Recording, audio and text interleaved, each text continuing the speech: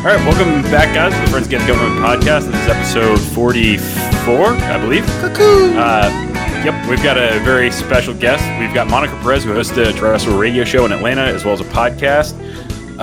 Monica, how's it going? It's awesome. How are you guys? How was your Thanksgiving? Good. Mine was great. I ate a lot of food, drank quite a few beers, and had a great old time. Yeah, well, good for you, man. Good that you had a good old time. I had to brave. You know that Black Friday actually starts on Thanksgiving nowadays. It's not even its own Friday anymore. That's so rude. It Yeah, is. So that's what I was doing. Yeah, I think we were texting back and forth, and weren't you at work like Thanksgiving night? I think I went into work at 5, and I messaged at 2 a.m. just That's all I got. That's so uncool. I mean, that's uncool. when you want to start letting your hair down, It's and uncool. That's when I roll out my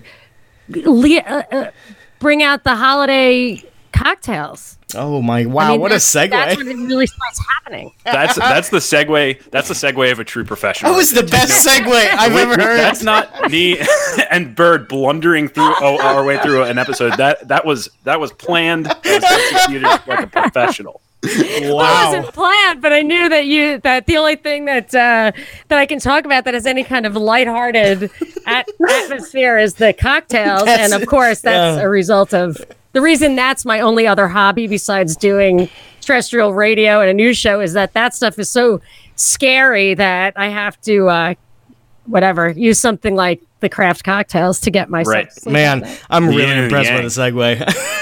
That's great.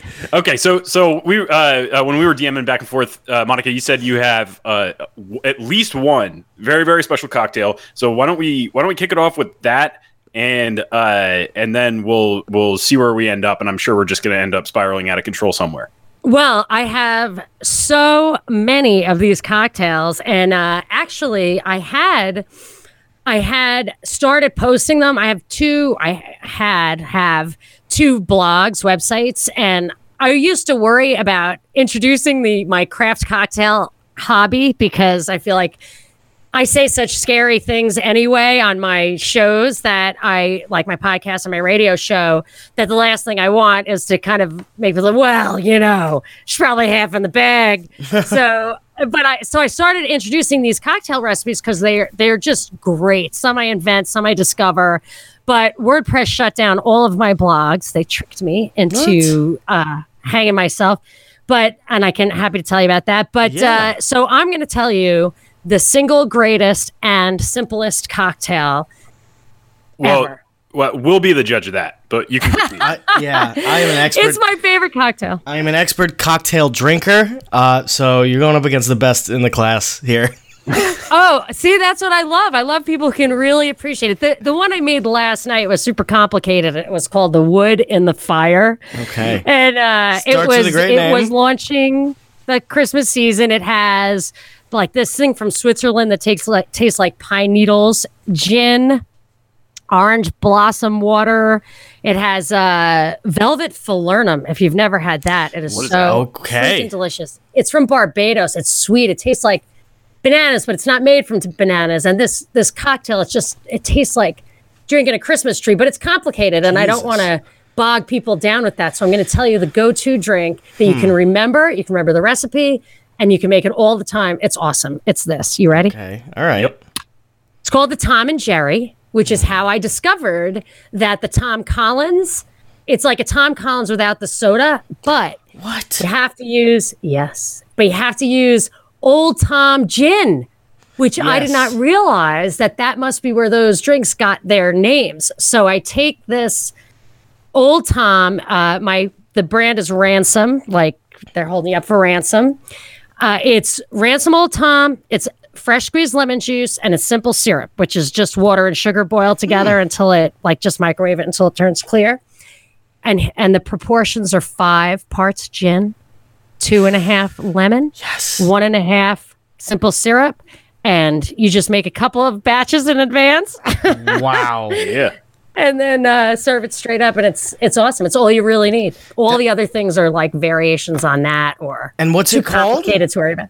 That's just called a Tom and Jerry. Okay. Maybe because it hits you over the head with a frying pan. I'm not sure. That's awesome. That's great. I think the worst part of the Tom Collins is the soda. Yeah, this is what I say. Just I'll go to a bar and what are you drinking? Anything that does not have ice or bubbles. Right. You don't like ice. I shake it on ice first and then I strain it. Yeah, I don't like ice in my drink either. You gotta make them. Is that right? Make them small. Neither of you do? Yeah, No. You got to make them small and drink them fast, but that way they don't get diluted. I feel you pay so much money for a cocktail, and if you put in ice, you're just drinking a slushy. And you actually have to drink it faster, so Yeah. it doesn't get diluted. Yeah, but I would argue get to drink it faster. And the other thing that I like to do, I like chewing on the ice, which I know is so stupid. Yeah, but get a little. That's why I like ice in my drinks. Get a bowl of ice. You never got a bowl of ice. Yeah, I can't help you. I got with that. But see, now I got 2 containers that I'm running around. Now I have no free hands. Whereas if I just put the ice in the drink, Yeah, it solves you all are my you are all you my are woes. damaging the actual cocktail though when you do that. Well, there are some cocktails that call for it, and there's some cocktails that really? I'll shake it over ice and pour it over a giant ice cube to maintain the temperature, but not dilute it. That's what that giant ice cube does. I'm so So thirsty. there's different things. I am so thirsty now for that. Dude, you don't understand. I just moved to a different house this week, so I'm like a major stress case. Not far away, just like a mile away, but and I realized I have way too many of 3 things. I started collecting light bulbs. I didn't mean to, but I just was worried because those fluorescents drive me crazy. So I have like just jillions of boxes of light bulbs. What do you mean collect? Wait, Like you I don't display collect them. I just bought a bunch of them. Oh, okay. You don't. Way too many. More than That's a easy to lifetime. do, actually, and here's why. And I'll tell you why, because I just went through this. I just moved about 6 months ago as well, or 4 months ago or so. And I'll tell you why. Is because you get lured in to the big box. There is nothing that lures you into quantity like light bulbs. I just found out, and I have the same issue because I also hate fluorescents. I think they lead to my migraines. I think they help are part of the problem. So I went as soon as I moved into this place, I went and replaced them all with the low energy LED with the soft lighting. And man, A, that's been great. But B, I have a shitload of light bulbs. And You're a soft lighting kind of guy. I'm a mood lighting guy. Mood lighting guy. Bird, I am constantly in the mood. Let me tell you that. Okay. Well, I have mood glasses as well. It's many of those. But the light bulb thing, it's also that scarcity idea. When they stopped making them, I was like, oh, I have to stockpile. I have to hoard. And that I just had too much space in my old house and I could just cram them in place. But I also have I must have 1,000 books. And I realized I can't get rid of the books. I love them too much. I can't throw away. Even a few I would throw in the garbage because they're just total disinformation. That I absolutely, just a few. And I felt like a book burner, but they were disinformation. Right. And then the other thing I have is 100 or at least a dozen of every glass imaginable for different my husband had a case of glasses. He has the same problem I do. He had a case of glasses, not Pinot Noir glasses, Oregon Pinot Noir glasses. I'm so far out of my league. Monica, I don't know what that is. My move is drinking box wine out of a stadium cup. So this is just not a thing that I'm familiar with. I'm not a big wine fan. I don't even know what that is. The wine glasses are him. It's like you said something and you wanted it to be a punchline, but we're too uncultured. We're like, what is that? Oh, yes. No, my husband laughs at me because he's like, you're such a nerd. I was watching some show. He's like, and I started laughing. It was an old movie. I started laughing. He's like, what was funny there? I said, what the Archbishop said. It was just so clever. And he was like, oh my God. I thought I married a party girl and I married a nerd. But I'm both. It's fun. Yeah, Bird and I always have that discussion about the books because he's a big Kindle guy, and I'm like, I need the physical book, and I need it in my hands. I can't handle a Kindle. I can't. It's so weird because I detest books. I pick up a book, I look at it, I put it down, I look, and I try to get it on Amazon. I hate them. I just hold the book sometimes and go to sleep with it in my hand. Oh, no! I don't have to read it. No, I can't do that. That is something about books I don't like. I don't know what it is. You can save a lot on rent if you don't have 10 giant bookcases full of books. That's true. Although one day I would like to kind of rack up a library, just a big old, like 3 big old shelves full of books that I probably haven't read, but we'll get to someday. Yeah. It's like the guy who buys the guitar. Yeah. And he says he can play the guitar because he owns the guitar. It's not the same. Right. Yeah. I like the physical books. I like having them. But I agree. But when we were talking, I have so much little small periods of downtime that I could, if I had the Kindle on my phone, if I had a book on my phone, I could be crushing a few pages rather than, I don't know, God knows what, just staring off into space or arguing with some shitbird on Twitter or what have you. Like I could just be crushing pages rather than dicking around. Yeah, I do that sometimes. But I think podcasts have kind of taken the place of that. Yeah, that's true. Because you can do so much, like it's hands-free. Like if you have you can walk your dog or drive someplace or whatever. Yeah, that's true. That speaking of which, this is something that we discussed quite a bit. We have had a number of people who, with exposure to pirate radio on, and I was telling you a little bit before this, is that I have a huge affinity for radio in all forms. I'm an amateur radio operator, and I also have, since birth, have just been enamored with the idea of broadcast radio. For whatever that's worth, and I am curious about because before we started recording, you said you do have a podcast that's separate from your broadcast, and I'd like to just go through a little bit, because pirate radio is even different than broadcast radio. I mean, it is broadcast, but it's not commercial broadcast or what have you. There's no conformance. There's no. It could just as well be a podcast. I'm curious what you had to do, or maybe. Let's start with why you got into it, or how you got into it, or did you have an interest in radio prior to that, or absolutely not? No, it's could not be further from what is natural to me. I was an investment banker way back when I had kids. My oldest son has Down syndrome, and then I had 2 more kids after that, and it just wasn't realistic for me to go back into finance. Although I toyed with the idea, and I got, this is another nerd thing. I got the CFA, which is like a 3-year financial credential. I got that kind of while I was home, because I hoped to go back into that business eventually. And I thought it would keep me fresh, give me a credential. And while I was doing that, studying for that really was so stimulating intellectually, mentally. That's when I started analyzing everything, understanding things, and realized that society was self-ordering, and this is all bull, and the left-right, the Democrat-Republican thing is a scam, all that stuff. My mind was going a million miles an hour. So during that time, I went to a wedding, and I sat next to a radio producer at WSB, which is where I have my show. And I was just talking a mile a minute about the truth, the reality of libertarianism and that society is self-organized. I was back in the day, no one even questioned the existence of God. Nobody could even really get their mind around that as a question. And now, no one questions the necessity of a territorial monopoly coercive government. But why not? Why couldn't we do it? And she was just like, oh my gosh. So she wasn't wowed by what I was saying. She was wowed by how much I could say without anyone else saying anything. She's like, how hard it is? So could you talk to a wall? I said, ask my husband. He was like, yeah, I never answer her. So she said, could you do that? And she introduced me to her boss, and they gave me kind of on-air audition at midnight, and it was easy in that way to do it. But I always had stage fright, terrible anxiety about it. I've been doing it for 7 years.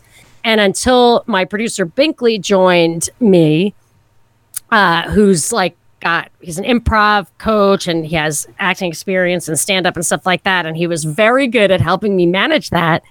And now I enjoy it, but it was really furthest from my natural thing. And then, what is natural to me is preparation. So I so totally over-prepared for every single solitary show. mostly because the mainstream audience who listens to me on WSB, which is the number one talk radio news talk station in the country. I mean, it's got a big audience. They're very mainstream, in this case, conservative. And they are really listen to Rush all day, listen to Fox News. And when they like my economics, they like my politics in that way. They're not crazy about anti-war stance, but because they had this Fox News mentality, mindset, or information stream, I had to be completely aware of everything they were saying. They were going to answer me because it's a call-in show. I was constantly batting back people who would spew to me what they heard earlier. And if I were going to say something different from that, I really had to know not only what they were saying, but what I was saying, what I had to say. And that brought some originality to the show, which is why ultimately they wanted me to have a show, purely for the originality of it, just hearing something that people weren't hearing elsewhere. So I had a ton of material. And if I got a lot of calls or no calls, it would, I'd have more or less of the material left. So then Binkley and I, my producer, started just trying to do a podcast to get more of that out there because there was so much good work. And then he has his own interests and he would have more time to bring me some of the stuff that he found when he's investigating the movements on the left, which I have no stomach for. So he would bring me crazy clips of what they were plotting. And so it's a different feeling completely with the podcast, but it really wasn't meant to be originally. So I have the terrestrial show, which really has its own character. And then the podcast where I feel like I can just do whatever I want and Binkley can do what he wants. Yeah, the podcast seems to bring a lot of flexibility and as a format increases in popularity, I wonder, I will always have a place for broadcast radio in my heart, but I definitely wonder how that's going to Yeah, I can tell you, I can give you some insight into that. I think is, yes, there's going to be that. First of all, the big benefit of podcast is the clock, not having to watch the clock for the commercials and everything, because those breaks, it's really hard to start and stop and wind things up and then take calls and sometimes break for traffic or whatever. You really have to get good at it. And I tell my boss, I was like, I just got good at this. And you're going to, you just get good at the calls. And some of the radio hosts on terrestrial radio don't even take calls anymore. Mm-hmm. And that is actually, I think, where it's moving to, where it's kind of feels more podcasty. It's a little more zoo-like, and you can have more control over your time. Then I would have nothing left on the cutting room floor if I never had to field a call. But a call is that monkey wrench that somebody can throw. So somebody's listening and they say, she's full of it, or she sounds smart, but we must have war. So she has to be wrong, and they're waiting for someone to call and tell me how I'm wrong, how I should be terrified and drop bombs on little kids and whatever. And so they wait for that call. The call comes. And if I answer it well, then the people on my side, it's kind of a home run and they get excited. And that is a really an element to terrestrial radio that I think makes it interesting and fun. I know you can do that kind of stuff on YouTube. It's just, for me, it's easy because I have a studio and they just plug me in and they do all the work for me there. Mm. But I think that the doing away with the calls is part of this kind of moving more towards the podcasty feel. Yeah. Yeah.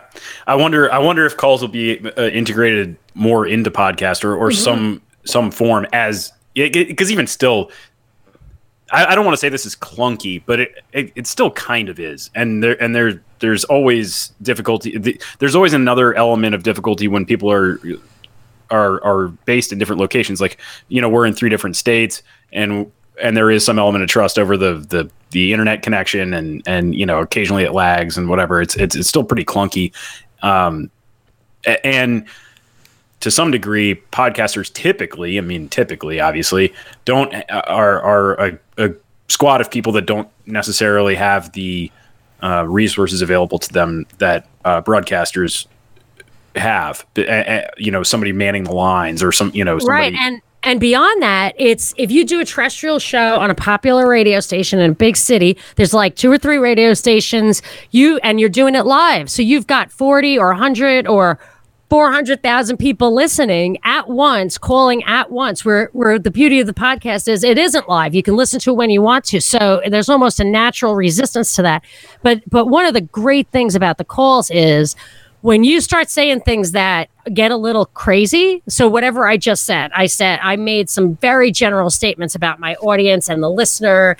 And if we were on WSB right now, people would call and say, who do you think you are? I don't fit the profile that you just described. Defend yourself. And half the time, generalizing like that isn't my style. Half the time I would say, hey, you're right. You're right. I have no idea who you are. That was my impression. It was, they hold your feet to the fire in a way that that helps discipline you. And over time, you get better at it because of that. So there's real benefits to it. I mean, maybe this is too much inside baseball, but I just feel like I'm really, really fascinated in this. Going like in 40 years, if I'm lucky enough to be around, looking back at 2005 to 2035, the broadcast of information, the sharing of information from people to people is going to be a fascinating thing to study. We're going from, but what happened to me on WordPress is a sign of very bad things to come. And YouTube, I've been demonetized on YouTube. YouTube took down a show of mine that was broadcast on WSB. Oh, wow. Yeah. So, and WordPress took me down, not only my site, but the site I do for my podcast with my producer, which had nothing to do with it's a long story and I did a whole show and I'm happy to tell you, but I'll just in brief that, that whole like Alex Jones, Noah Posner thing, and he's a Sandy Hook denier and he should be banned from whatever. There was, do you remember when Noah Posner's picture was broadcast by the BBC under a different name as a victim of the Pakistan school massacre? Yes, I actually do remember that. Yeah, so I posted that on my site, and my blog post was called "This is Crazy," and it was 3 pictures of the BBC and other places reporting this kid as somebody else. And I said, I don't know what's going on. Maybe this is an experiment to see how fast misinformation or disinformation can travel the world. There's something weird going on here. There's no way the BBC doesn't know this iconic photo. This is ridiculous.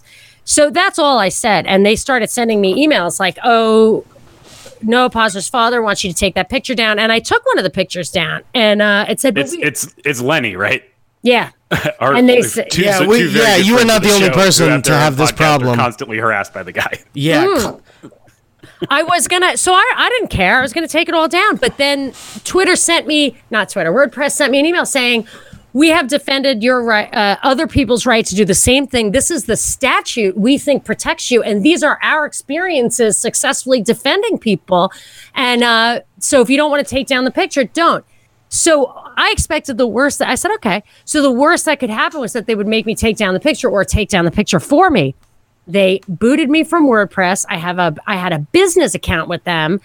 So I had Reliance, all my old shows, everything. And it is a bunch of mush right now. Like I saved it. They're like, you have a week to get every single thing off of this. I saved it. It might as well be a Morse code. It is so, anyway, so between that, how much harder it is since the Parkland massacre or whatever it was on Valentine's Day of this year, it is so much harder to search. YouTube shuts me down. WordPress, and I am on regular radio. Like I'm not saying crazy things at all, but I trip their flags. They don't like my topics and stuff, and that's why I feel like the wonders of the internet, the beauty of gig broadcasting or whatever. Like it's going to be I didn't think DARPA was giving us the internet and just waiting to see what happened. I think they knew that they were going to have to claw it back, and I think they're doing it. And people aren't really noticing. Yeah, I mean, there's certainly bizarre stuff going on. I am hopeful. To me, I think that we're getting to the point where protocols and technologies exist for a massive move towards decentralized things. And I wonder sometimes if we're past the tipping point where if there's enough motivation, it's going to push people towards it and just increase the popularity of those things. I hope that we are. I have no idea if we are or are not, and I don't know how the years will play out. But it certainly seems to me that we are rounding some sort of corner. And ultimately, my mantra is markets will beat socialism, and I think that the ingenuity of man is very, very difficult to suppress. And that's a great point. I always think that, like, that you should put it in those terms, like the water is going to find its level. I think it's the Coase theorem, like the resources get into the hands of the person who will use it best. Like markets triumph even within socialism. And actually, I think I fall into a trap.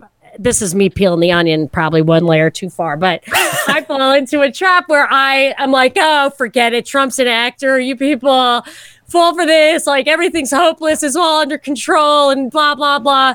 That I generate like complacency, because you feel like, what can you do about it? When I say things like, I figured they gave it to us knowing they were going to claw it back. But if it's truly a limited hangout, what they're hanging out there, it has to have some power, or, you know what I mean? There's risk in a limited hangout. And sure, and absolutely. And what's hanging out, and it's dynamic, and it's not a snapshot. There are always going to be people looking. As much as we're in a top-down sort, or in a hierarchical sort of way, as much as we constantly harp on the fact that, the top is trying to exploit the bottom, political class or whatever, against the merchant class or what have you, the merchant class is just trying to do the same thing. I mean, that's a bunch of actors trying to use resources to gain advantage. And that's really exciting. I am, to the extent that, in speaking really, really broadly, that if you kind of look at, whatever the American experiment or whatever this is being kicked off 250 years ago, and ultimately the arc leading to individual sovereignty, as I would like to see it, as I think everybody would like to see it end up as, I'm thoroughly excited to be a ball carrier. I don't know if I certainly wasn't there at the beginning on the 1 yard line pushing forward, and I probably won't be there for the touchdown, but I'm excited to be a ball carrier along the way. A couple of things. One is, I totally agree that or you're right, that dynamism, they can't predict and control that. And for me, I don't even elevate myself to ball carrier. I just think of myself, and this is, again, like where that negativity is maybe bad thing.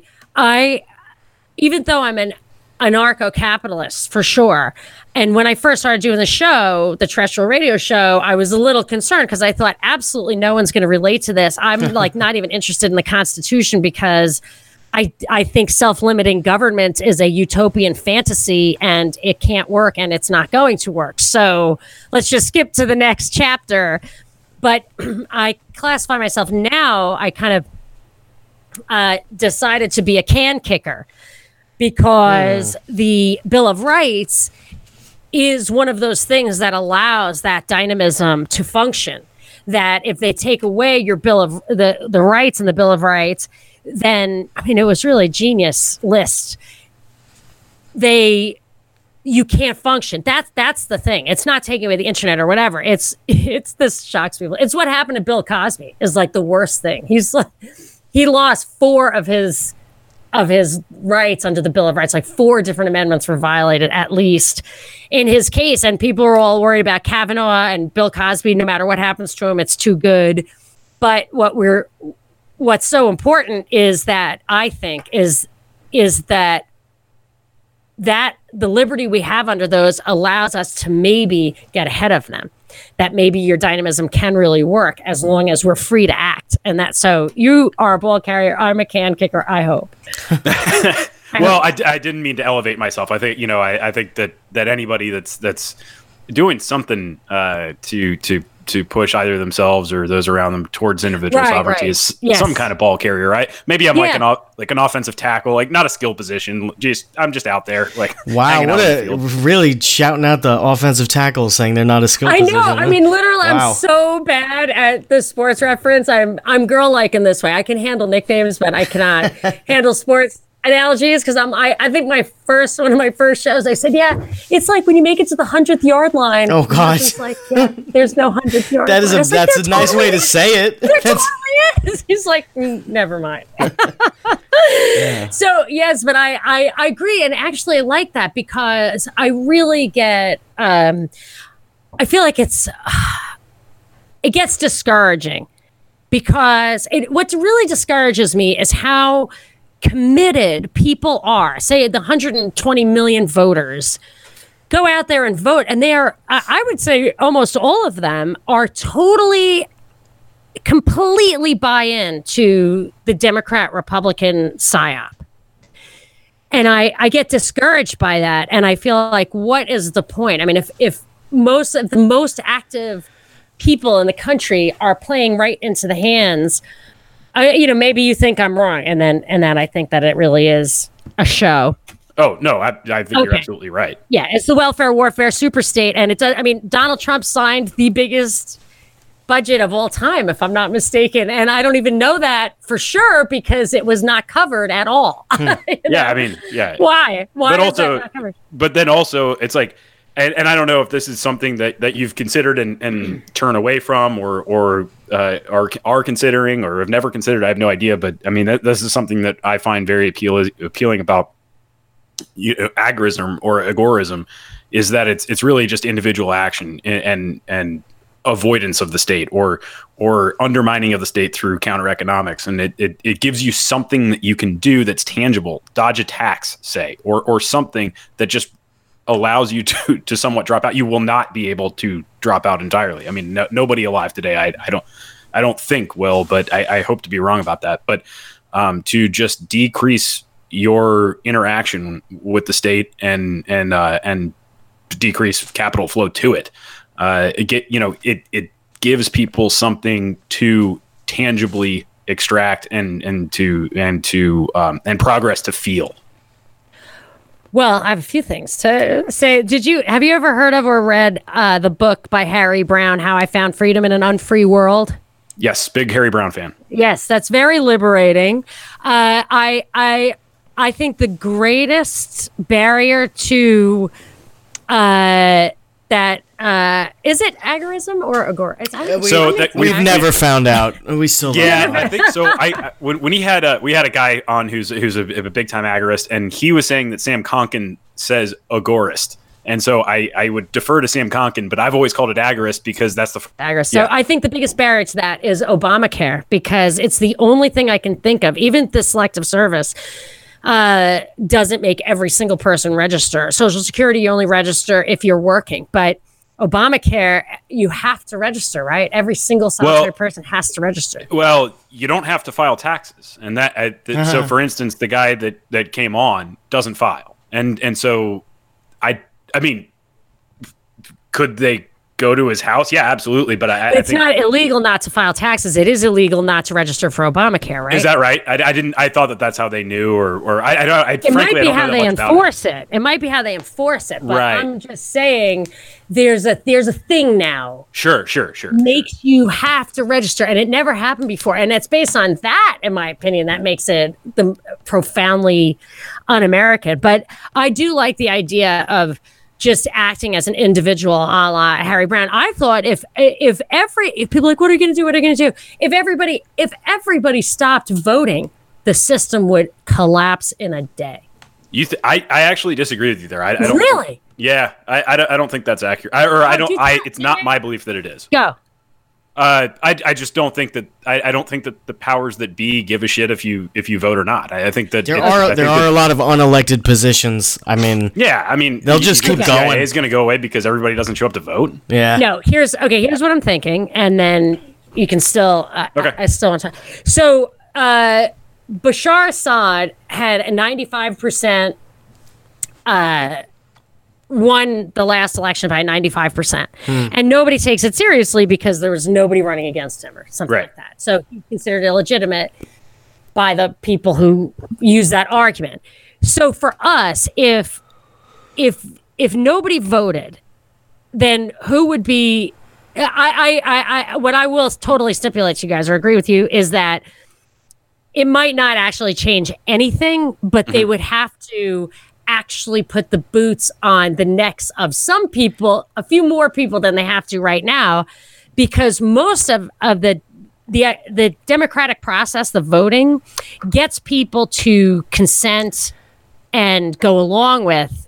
You know what I mean? It gets them to not resist. I couldn't agree more that it is a powerful psychological tactic to make people feel that they have something. I couldn't disagree with that. I would argue that it's sort of, it's almost the same if you have a candidate who gets elected by 95% when no one was running against him. It's the same situation where nobody is voting. I mean, really, if you look at it, it's the exact same situation. Sorry, finish your sentence. It seems like it would be the exact same situation that Bashar al-Assad would just continue ruling. The guy that they broadcast over all the FCC-owned channels that says this guy, I mean... No, but let me just say this. Let me ask you this question. So Hillary and Trump are, it's 2016, it's election day, and no one votes at all. Three people vote, 2 vote for Trump, and 1 votes for Hillary. Okay. I have. Is Trump president? I mean, I'm not operating under the assumption that votes are accurate or anything like that. I think that CNN will come on the next day and say, "Hey, 55% of people voted for Hillary or Trump, or who cares? Because it doesn't really matter." And whatever. I mean, the beat goes on. Yes. Okay. Let me qualify that. I am not suggesting that 120 million people actually vote. It is possible that only 3 people voted. Yeah. I mean, my greater point is that it doesn't matter when you control the information anyway. What about this? What about this? How about in this specific situation, the system is set up in a way that if everyone didn't vote, the actual House representatives still get to vote for the president. So this system it has all the fail-safes of a system that they tell you have power over, but really, I mean, at the end of the day, like, if tax participation stopped something, it would be different. But if voting participation, that was the worst thing. The withholding tax, made you can't have tax protesters. Could you imagine having people come up to the IRS with 50% of their dollars in a suitcase every April 15th? Right. Yeah. Right. Right. So, okay, interesting. Yes, I have to say, I think that's right. I think you're right. That's Now, I will say, to argue the other side real quick, I will say, if the non-voting is representative of everybody's collective disbelief in the system, then there's going to be nobody to run the switches, so to speak. So yes. I mean, exactly. If 0 people voted, including the head of the CIA, because he no longer believes in government, then it would cease to exist, because it isn't anything. It's just a collective belief. And once that collective belief is gone, there is nothing left. Well, but actually you've got me convinced now that it would just, they're probably ready for it anyway. So I think that the internet was there for 2 things: surveillance and now censorship. Surveillance and censorship. It's the internet is a tube that goes 2 ways. They started out. They have us. The reason they gave us the limited hangout was for the surveillance aspect of it. And now, so Obama was the surveillance president, in my opinion, and Trump, I thought it was going to be Hillary, but whatever, is the censorship president. So they control that stuff, and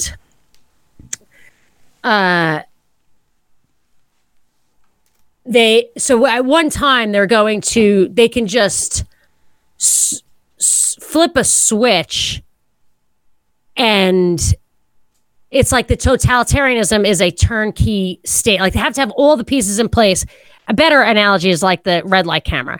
They can watch you from the red light cameras all day long, and they could stop you for every single solitary thing you ever do. Pick your nose, whatever. But they don't, because then you would know they were watching every single solitary thing you do. They want to wait until all the cameras are up and all the cops are standing around waiting to, unlike gun control, same thing. they have to make sure it's all in place before they turn that key of totalitarianism. So I think they're close to that. So they could actually one day say, all right, we don't even vote anymore. Screw it. This is how it is. And since 50% of the country now works for the government and is armed by the government, then you can't resist. We can actually implement this through sheer force. And mostly because you know that, you won't even resist anyway. Yeah. That's that's so interesting because I feel like I have the same end, but I feel the other way about government and voting like that. Like not that they're prepping to turn the switch, but I really do believe the more and more that I watch the more and more that I watch the different branches of government kind of fumble their way into the future, it's like I almost feel that we're sort of that they're sort of unaware that they keep passing these laws that make everything worse. Like somebody hits a button and you get electrocuted, but and someone walks in and hits the button and leaves. And then the other guy stumbles in, doesn't know that somebody already pressed the button, and now you've been shocked twice. And I don't know, is that naive to feel that it's sort of just I don't believe in the incompetence canard, I call it. I just don't believe it. I think that's the joke. It's like Kaiser Sose said, the greatest trick the devil ever pulled was convincing the world he doesn't exist. Uh-huh. I just feel like they've convinced us that they're incompetent, but look, planes don't crash at all, ever. So they're really not incompetent. They're doing something really complicated. Yeah. Perfectly. Perfectly. Well, that's harder to deal with. I know. Welcome to my world of torture. As I saw a kid text to my son. He said, "Oh, my mom's reading my text. Be careful," because he got in big trouble for something. And the kid wrote back, "Welcome to my world of torture. TORCHER." Oh God! And I thought, this poor kid, he can't even spell torture, but he knows what it is. So anyway, now I always chuckle like, welcome to my world of torture. Yeah, I get down about this. So like it really, and then like I took kind of a news holiday because for football season I'm off at WSB because I like Saturdays. They're not like trying to screw me over, but Saturdays when they broadcast college football. So sometimes I have a like 6 weeks straight off. So I've been in a kind of news holiday, and I mean, the birds still sing. I mean, things are exactly the same as they were before. So maybe it's not that people shouldn't vote. It's that they should stop consuming media. Yeah. Yes. Yeah, definitely that. I think would actually make the difference because you wouldn't be afraid of anything and you'd be like, you want to take my what? Right. What for? That crazy guy with the beard. It's like, what crazy guy with the beard? Look around you. At least consume enough media where you can just catch one problem that makes you hate the state, and you're good. You're off. You're in the same place as we are. Your house. You know, the one problem is your taxes. It's the, you know what I mean? Like you can, when they start encroaching on you, you're like, oh, you have to stop that. I'm not actually afraid of any of that stuff.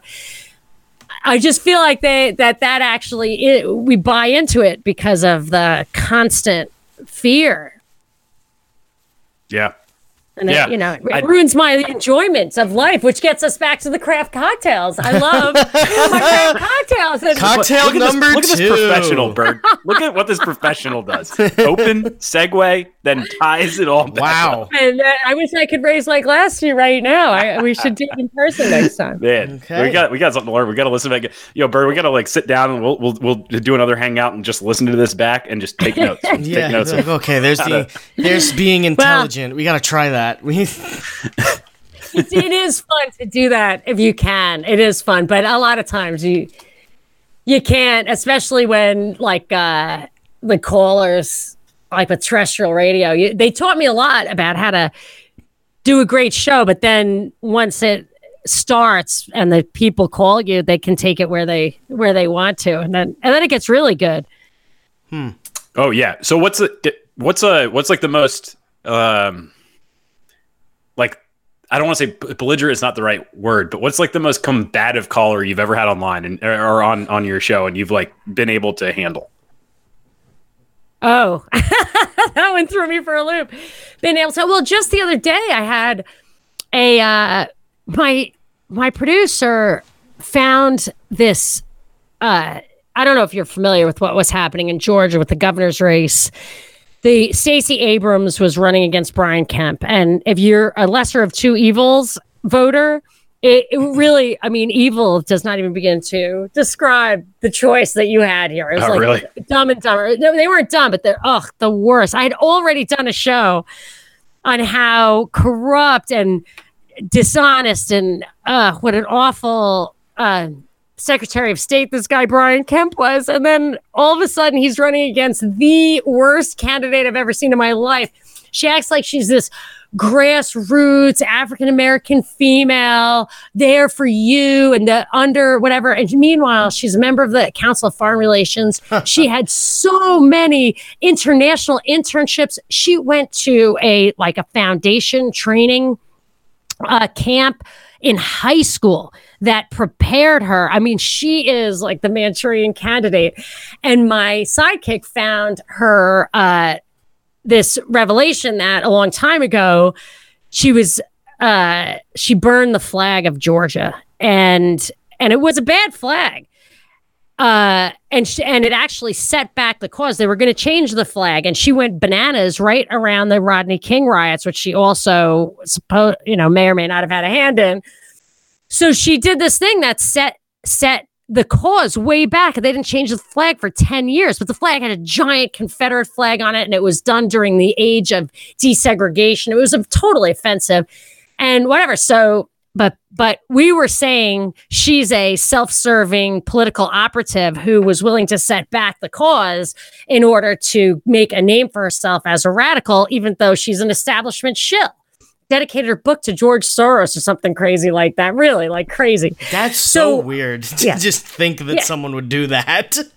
I know. I was like, really? You're trained in this? And that's what you came up with? So a couple of people called and were clearly on her side and were just enraged at me for criticizing her for burning the flag. She's like, you wouldn't burn a flag even if it was racist? I said, oh, I have no problem with burning flags. I mean, they are usually symbols of tyranny, oppression, war, invasion. Burn the flag. She should have burned that flag.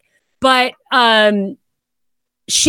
what she was doing wasn't promoting the cause of getting rid of that flag.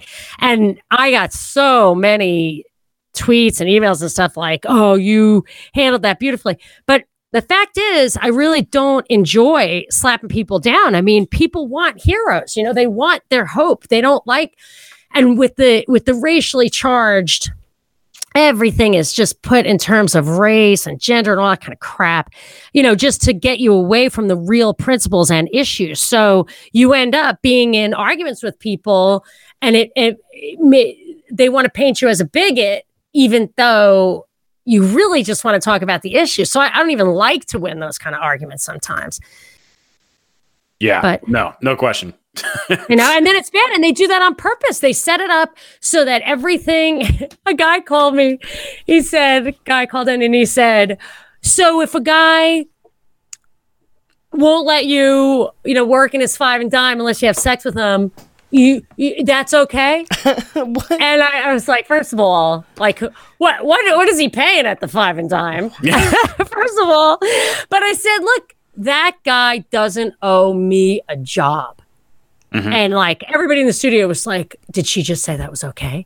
Did she just say? And I'm like, yes, it's okay. I'm a libertarian. And then other people call themselves a libertarian. I'm like, no. You're a conservative who believes in abortion. That's different. If you want to bomb Yemen, you're not a libertarian. Right. If you think that guy should have to give me a job, you're not a libertarian. Yep. Fact. Just yeah. So that's the kind of thing. And when it comes to the sexist stuff, I did lose my job once in a totally sexist maneuver in a town, no, not a small town, but not New York City, where I started my career. And I remember I was a banker and I'm like, look, you don't owe me a job, but like I came here under the because you gave me a job, you gave me a contract, you assured me I would not be discriminated against. And now that you've fired me, I can't just open up Chick Bank, we work harder for less next door to you. I have to go hat in hand to the government and get a charter, which since you just golfed with the mayor, I don't think I'm getting that charter. So I can come at sometimes these ideas that have, that they want to charge with identity issues just because I'm a chick, that I have a little more latitude, I think, with that kind of stuff. But it's very, I really don't like it. And you really end up offending people that you don't mean to. So then another gal called that same show and said, you don't think that she's there to protect us? I said, no, she's not. She's there to cause trouble. I said, what was the problem with the Rodney King? Right. The Rodney King problem, the cops out there beat up people who run away from them. And we are all in danger from that. But once you made it a racial issue, 90% of the country is like, well, it's never going to happen to me. Mm-hmm. That's a mistake. You don't want to do that. And then they're just like, they think, it's a risk to say anything like that. People can't get their minds around it. They just want to hear either your Tucker Carlson or your Van Jones, but you can't just have a point. It's a little hard to, you know what I mean? So right. You can kick their asses and they think you don't do yourself any favors. That and I just wanted to circle back because you were talking about something that is pretty interesting, and I think it's an interesting angle from a libertarian point of view. If I know enough about it, and I think I know just enough, but we rail against occupational licensure, obviously, like that. Not that that's at all controversial. When you were saying you would need to seek charter, I assume you're talking about for like a Series 86 or Series 87? No, I was just saying a bank fired me. Yeah. And actually fired every single woman in the office and then asked me right before I got fired if I would testify for them that it was not a sexist environment. And I said no. And they fired me. I said it is a sexist environment. But, if it was your bank and you own it, it would be fine. But you're just a branch of good old boys. And when I was, the policy of the headquarters is not to discriminate on the basis of gender, but on performance, which is why I took this job, which is why I was one of the few people who took this job, because a lot of the places peddle pro women stuff. And I didn't like that either. Right. But there's X number of banks in this country that have charters. It's like the difference between doctors and lawyers. It's hard to open a medical school. It is not hard to open a law school because of the licensing. So you have way more lawyers than doctors. And with banks, it really wouldn't work. I don't think it would work too well if you had this overabundance of people with a license to print money or to use fractional reserve banking, or, you know what I mean? It's just, right. They control it on purpose. And that makes them have all the jobs. Right. I want a fractional reserve bank, investment banking, I was in high yield bonds in New York, and that actually isn't fractional. Like I used to say, and they thought I was, again, nerd, $1 saved, $1 earned, $1 saved, $1 lent. $1 earned, $1 spent, something like that. It was all, I made up a little jingle about how it was totally moral. I remember when they used to interview me, like, don't you want to save the world? You're a chick. And I'd be like, no, I want to finance the world, make the world a better place for toothbrushes and, hats. So, because we do high yield bonds for smaller companies, and but there was no fractional reserve. You'd go to a bond fund and they would give you $100 million, which you would give to the company, and they would pay back 110 whenever, a year later. And it was in my opinion, they talked about investment bankers being sharks. In my opinion, these were the junk bond guys. To me, they were the most moral people on Wall Street. Mm-hmm, I thought they were right on. But maybe you don't need a charter for that. But I have a feeling you do. Well, but my point is just that you in a really truly free market, merit would win, and you wouldn't have the privilege that people who want quotas and affirmative action and stuff are railing against. You wouldn't have the privilege is the problem. Don't transfer the privilege, just eliminate. Mm-hmm. the privilege. Right. Yeah, no question. And introducing competition into any scenario is ultimately just it's great, and it's even better the further down the totem pole you go. What do you mean? So what does that mean? What do you mean? What are you saying? With the just introducing competition, free market competition is great. Well, I mean, we would argue that it's a better scenario for everyone. Well, I guess except for, say, the president of the United States. Like, obviously they would have to go start producing, but the because it's competing forces trying to serve a customer or consumer, those lower on the totem pole both have greater access to available work, and also people competing over them to serve them and give them products. Yes, I totally agree. I've thought of that too, where it's just this race to the bottom levels the playing field to the point, not to use too many cliches in a row, but levels the playing field to the point where everybody is people are just making their own widgets all over the place and selling them for like a penny to everybody else, and everybody has everything, and money. You don't need money to be 100 times the quantity it was 100 years ago at all. If you look at from 1800 to 1900, money, I think there's basically no inflation. Wages went up and prices stayed flat. It's very hard to find this information, but and it's been a long time since I've looked at it, but that's as I recall. And then when you look at the 20th century, the wages go up, but prices go up way more. And it's just, they act like they needed the volume of money. They needed to increase the quantity of money to grease the wheels. But the 19th century was very productive, and it was so productive that the productivity outpaced the demand for a currency. Yeah. It's an interesting, prices just went down.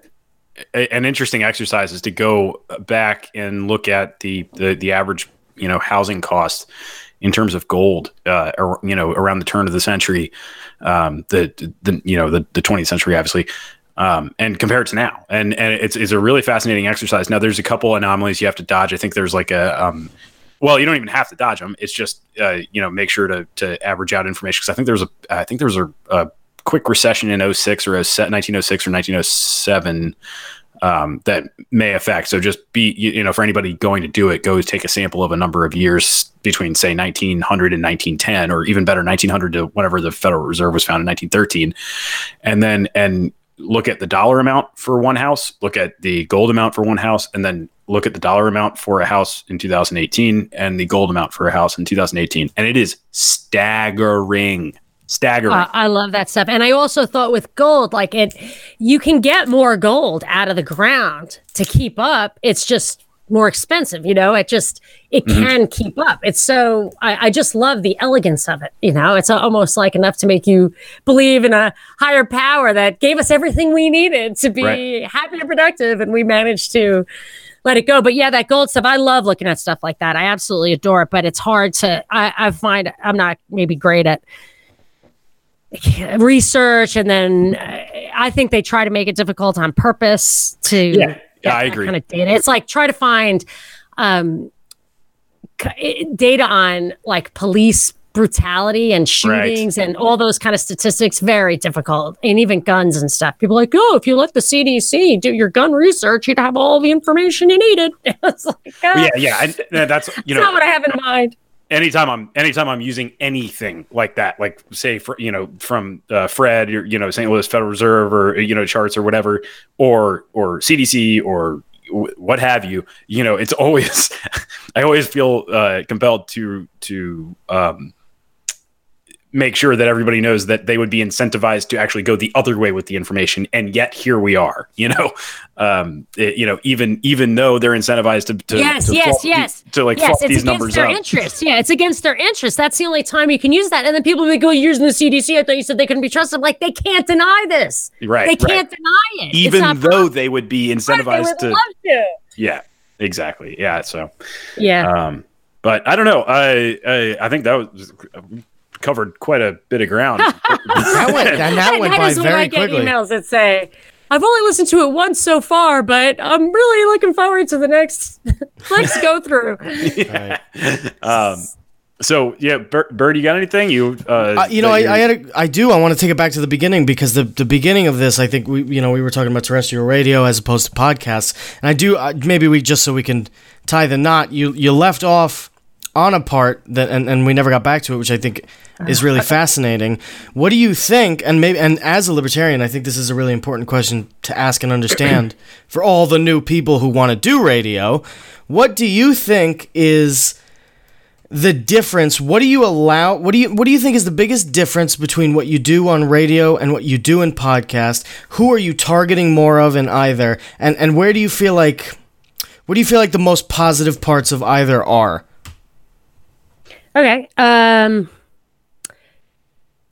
Well, I'm probably stupid to think of it this way, but I always feel like no holds barred with the podcast. I'll tell you whatever I think. And once I did hit a few things at one time, and people were just like, I don't know what it was. I was like talking about the moon landing, 9/11, Okay. and something else. And then I got spicy. I was like, oh. Did I go too far? I went too far. We did an episode on the moon landing, and it is our most popular episode for some reason. We can't figure out why. So the moon must be a very hot topic. It is. And I mean, these are the kind of things this is what I say to my kids. I'm just like, I don't know, man. I think it's weird that they got the rocket up there, and then those guys like jumped off and then got back in a rocket and shot back up and came back, and they didn't even have like the computing power of an iPhone. Like, I just need like to get you back on to do a conspiracy episode about this. Yeah. What conspiracy? I'm just saying, I think the onus is on the people who are telling us this stuff to explain it a little better. But anyway, I like to throw that stuff out there. mean, it's kind of related because I do feel like in podcasts, that's the kind of stuff that you can definitely get away with because people have to seek you out. They have to seek it out instead of just turning the radio on. It's a pull, not a push. Yeah, right. So when people listen to WSB, they tell my boss, I need to get off their radio. Right. Nobody says you need to get off your own podcast. Yes, they cannot say that, although I do get heckled by trolls on the podcast. But yeah, so I think the number one thing is that it's a pull, not a push, which means everybody wants to hear what you have to say. Yeah. So you never have to start with what Shep Smith just said, the shepherd of the people. You never have to start with what he said. Explain libertarianism, explain the difference between facts and propaganda, and then tell them why you're not 100% sure that Putin personally shot down MH13 over Ukraine. You know what I mean? Like, then that like takes the whole entire show to get from point A to point B. Right. Whereas on a podcast, I can say, did you see the fake passports falling out of MH13, and people will, I mean, this is a little dated, but what people want to hear kind of how you've puzzled through things they haven't figured out, or maybe what do you really think about what really happened today? So like the podcast thing, people want you to kind of, you're all on the same page and they want your particular angle or insight. Because to help them understand. The greatest email I ever got was when a guy wrote to me and he said, I agree with only about half of what you say, and that's why I love listening to you. Okay, and I love that. Good.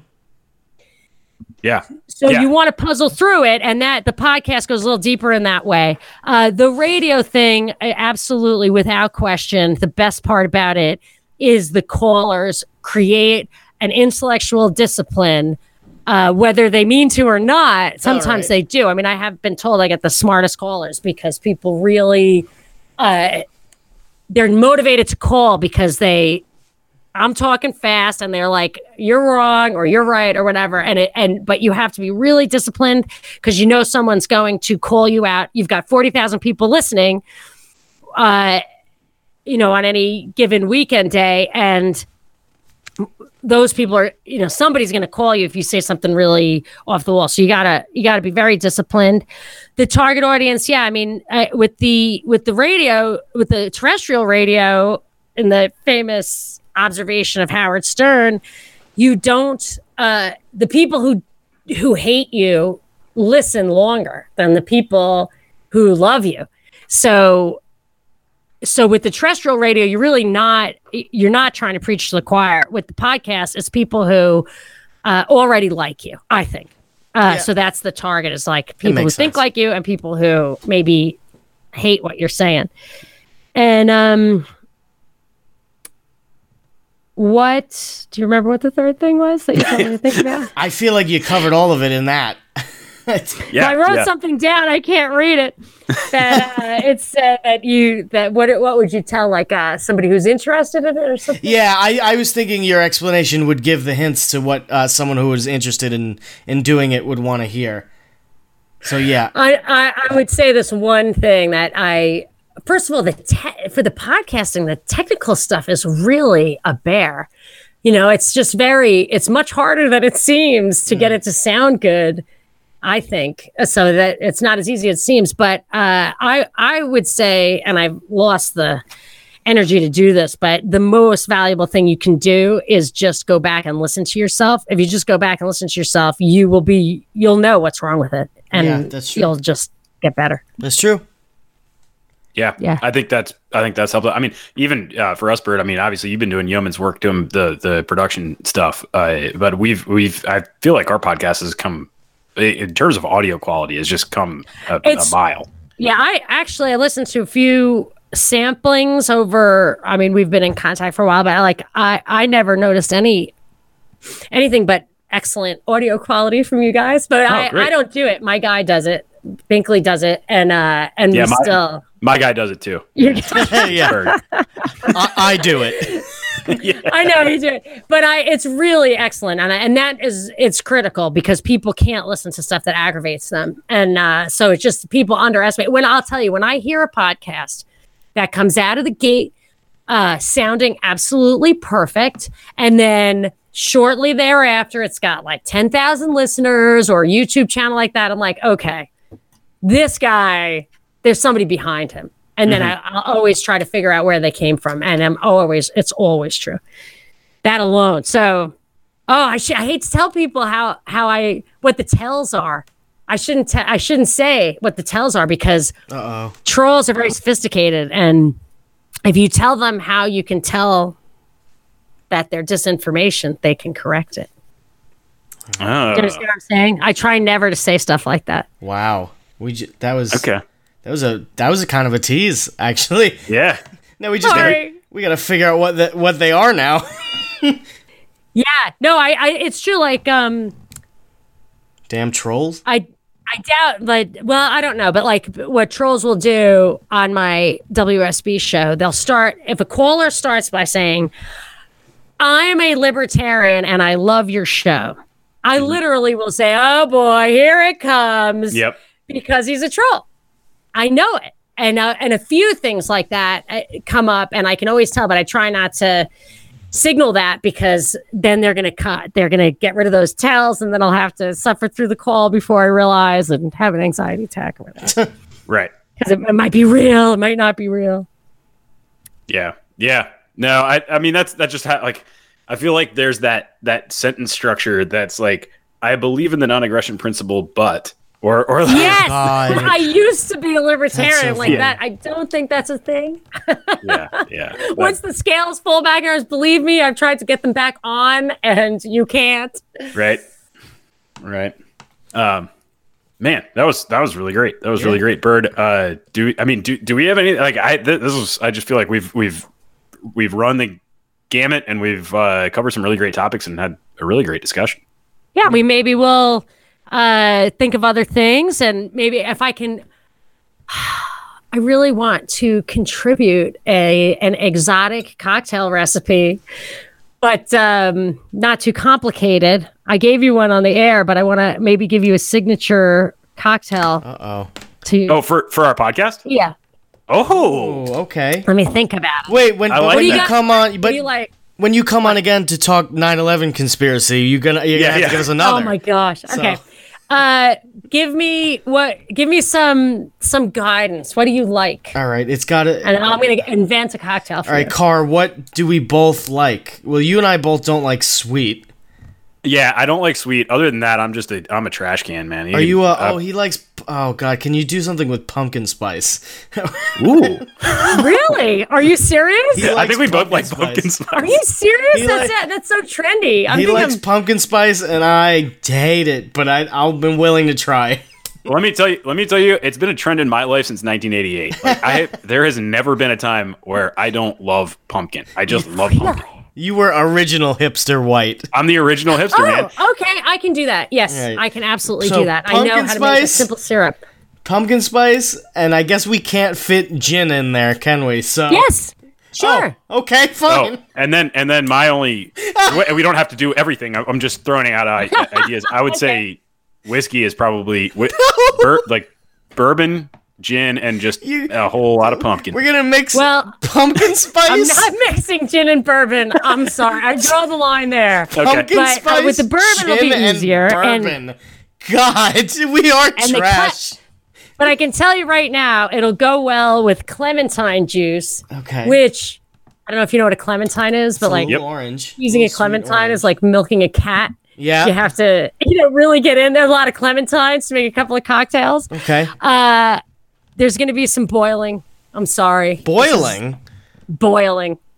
I got to boil the spice into brown sugar and water, make the simple syrup out of the spicy. Okay. Yeah. It's going to be great. Okay, You're never going to make it, though.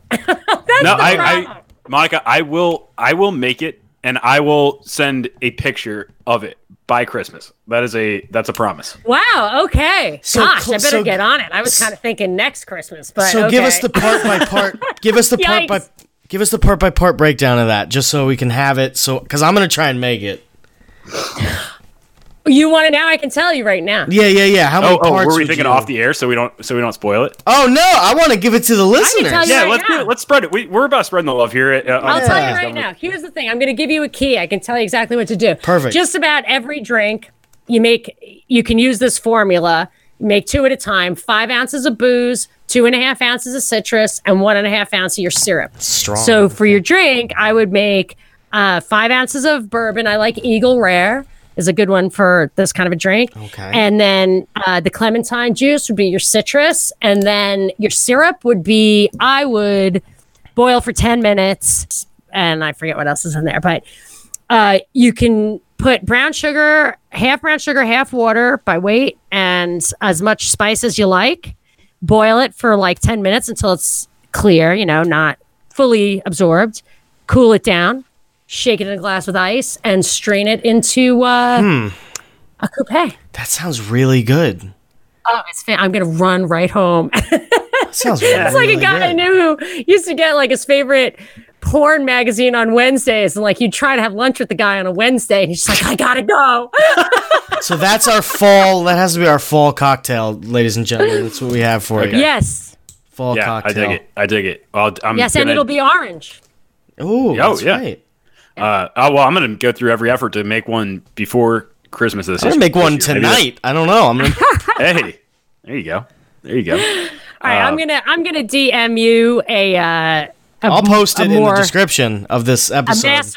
Better more refined. That's just off the top of my head. But let me send you something on DM that you can. If you're really gonna boil sugar, I better make sure the proportions are right. Okay. Awesome. Good. Okay. How fun. Right. See, Monica, that's what I love. Thanks so much for coming on and sharing all this and having a discussion with us. I think I had an absolute blast. Is there anything you want to plug? I mean, you have a million more listeners than we do, but just in case, is there anything you want to plug for your radio, for website, blog, cocktail? No, my dang WordPress kneecapped me. I can't. I feel like I'm. It's over. So we're gonna come back. We're gonna come back. We have somebody helping with us, so it will come back. But my WSB show has been off for football most of the time. It's coming back in December, but I have this. If you go to Propaganda Report Daily, or it's on Libsyn, Libsyn is where our feed is of the Propaganda Report, which I love. That's what the podcast I do. I would say if people want to listen to my show for the first time, the best episode I can think of right now, I think it might have been my best episode, full stop, was, I believe it's episode 111. It was I'm going to double check right now. That'd be crazy if it was episode 9/11. No. It was an episode about, it was about Kavanaugh and Cosby. And I believe it's episode 111. Let me make sure. Because it was a great episode. You guys will, it's so typical of what I like about my show is that everybody's listening. They think they know all about Bill Cosby. I bet you think he went to jail for slipping chicks roofies. He did not. Really? I see.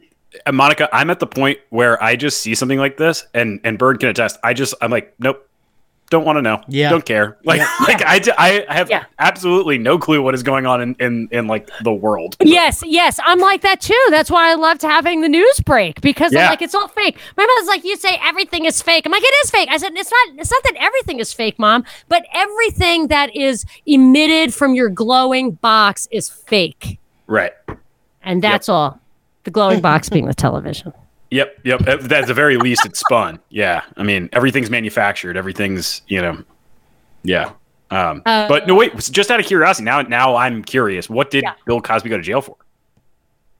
Well, what he did was he stockpiled Quaaludes over the years, and he lured women. He seduced women with the promise of Quaaludes. They came intentionally to eat his Quaaludes, and they knew damn well what the price of a Quaalude was. And the chick who got the better of him was heard plotting against him fraudulently, and the witness that heard it was denied a spot on his trial, which is, I don't know what amendment that is, 5th or 6th Amendment. It's a whole bunch of things like that. So, yeah, it's episode 111. It's my September 7th WSB That's show. A very interesting topic. That is very interesting. Everybody's up in arms about Kavanaugh. You're never going to be denied your right to be a Supreme Court justice, but you might be denied your First Amendment, 5th, 6th, the 8th Amendment, cruel and unusual punishment. It's an excellent episode. Highly recommend. Yeah, that's fascinating. I'll definitely give that a listen. And I would like to note that Bill Cosby, The Promise of Quaaludes, I hope is his biography. Like that phrase. They were lured to his apartment. It's such a Bill Cosby drug. Is why that's so funny. Quaaludes were very popular back in the day. People would give their right arm. They would stop making them. Yeah, I know. They were like light bulbs back then. It's funny to hear now. I mean, I'm not that young. I'm 30, but that the Quaaludes were just never. You just hear it. You're like, that just sounds so goofy. People. Did you just describe Quaaludes as popular as light bulbs? Are light bulbs in your vernacular now that you collect them? Bird, you got no idea. Monica and I. Hoping you would get that. We got stockpiles. Scarcity. Yep. We know this guy. We know this guy who can't stop talking about tractors. It must be something like you get fixated and then it's just in your vocabulary. Light bulbs. I'm ashamed of my excessive light bulb collection. I don't know why you would be ashamed. It's very unique. I'm sitting here right now and I looked at my computer screen. I looked at my computer screen and my hand had just opened up an Amazon tab and sure enough, light bulbs. It's a light bulb went off. All right, boys, thank you so much for having me. That was awesome. I'm going to DM you a couple of things this episode and a nice pumpkin sour. Perfect. Awesome. Perfect. Well, thanks so much for coming on. And until next week, 2 hands on the wheel. Whoa. Later. Awesome.